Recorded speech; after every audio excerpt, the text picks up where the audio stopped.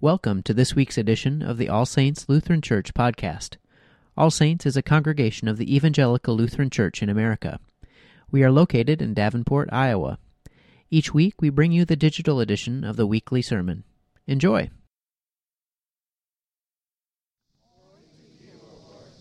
From there, he set out and went away to the region of Tyre. He entered a house and did not want anyone to know that he was there, yet he could not escape notice. But a woman whose little daughter had an unclean spirit immediately heard about him, and she came and bowed at his feet. Now the woman was a Gentile of Syrophoenician origin. She begged him to cast the demon out of her daughter, and he said to her, "Let the children be fed first, for it is not fair to take the children's food and to throw it to the dogs." But she answered him, "Sir, even the dogs under the table eat the children's crumbs." Then he said to her, "For saying that, you may go. The demon has left your daughter." So she went home, found the child lying on the bed, and the demon gone. Then he returned from the region of Tyre and went by way of Sidon towards the Sea of Galilee, in the region of Decapolis. They brought to him a deaf man who had an impediment in his speech, and they begged him to lay his hands on him. He took him aside in private, away from the crowd, and put his fingers into his ears and spat and touched his tongue. Then looking up to heaven, he sighed and said to him, "Ephphatha," that is, "be opened." And immediately his ears were opened and his tongue was released, and he spoke plainly. Then Jesus ordered them to tell no one, but the more he ordered them, the more zealous they proclaimed it. They were astounded beyond measure, saying, "He has done everything well. He makes even the deaf to hear and the mute to speak." The Gospel of the Lord. Praise to you, O Christ. Most of you know me well enough to know that every Tuesday morning I have a group that meets, and we call ourselves a text study group. This is my confession time. I'm meeting with girlfriends. They all happen to be pastors, and eventually we typically get around to the text. But mostly we talk about our congregations, we talk about our own spiritual walk, we talk about our families, our children, we put each other back together, we encourage each other, we challenge each other about our congregations, we come up with ideas for ministry and adult forums together.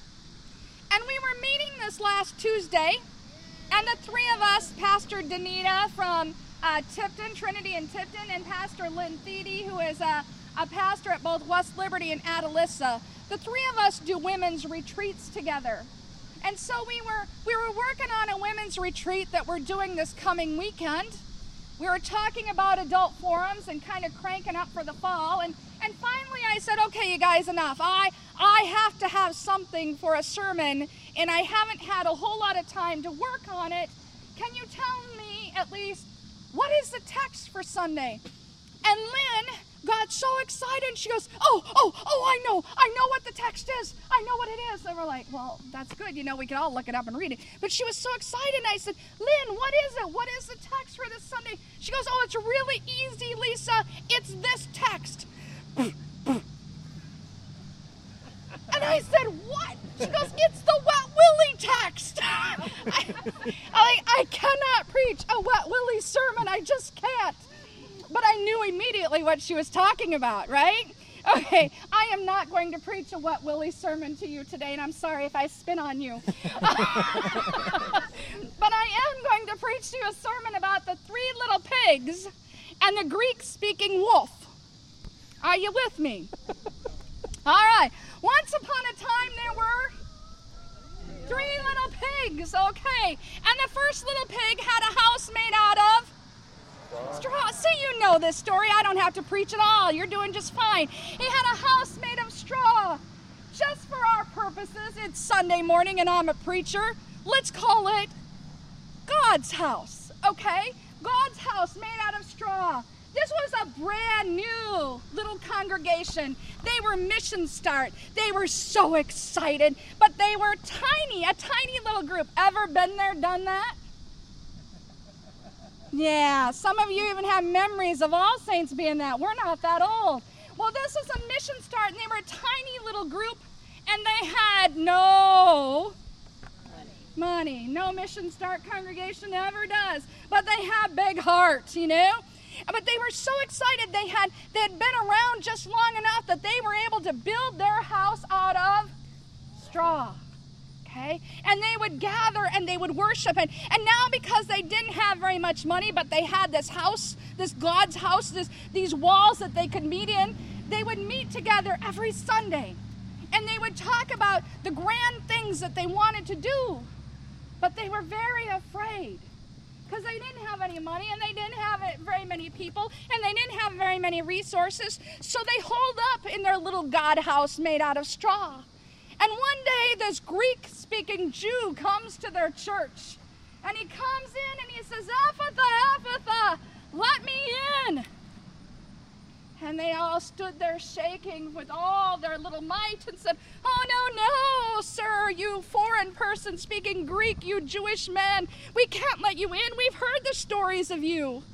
We've heard how you shake things up and you open the doors and you make strangers come into our midst, and that's just too much for us to bear." And Jesus says, "Ephphatha, Ephphatha," and he huffed and he puffed, and he blew their house down. And the little pigs from this little Mission Start congregation go scurrying down the street, and they go to the second little pig's house, their second little pig's God house made out of sticks. Very good. Made out of sticks. And now this is a mid-sized congregation. Familiar with one of those? Raise your hands. That's what we are, folks. Okay, that's what 65-70% of all congregations in America are a mid-sized congregation. The average worship attendance is under 300 to 75 on a given Sunday. That is exactly who we are. And this is a congregation that, they love their pastor. This one in particular was extremely fond of their pastor. They loved her so dearly. And they just thought she was the greatest woman pastor anyone could ever. Oh, sorry, I'm going on. They liked their pastor a lot. But they also wanted to have all the big programs. They wanted the big youth group. They wanted all the activities. But there was a problem with this congregation, too. They didn't have very much money. This is where Mark starts to get nervous. Pastor, quit preaching about how we don't have any money. And they didn't have very many resources, and it always felt like the same 20 to 40 people did all the work, and they were getting wore out, and they were getting burnt out. And then all of a sudden, some Sunday, this Greek-speaking Jewish man comes knocking on the door, and he says, "Ephphatha, Ephphatha, let me in."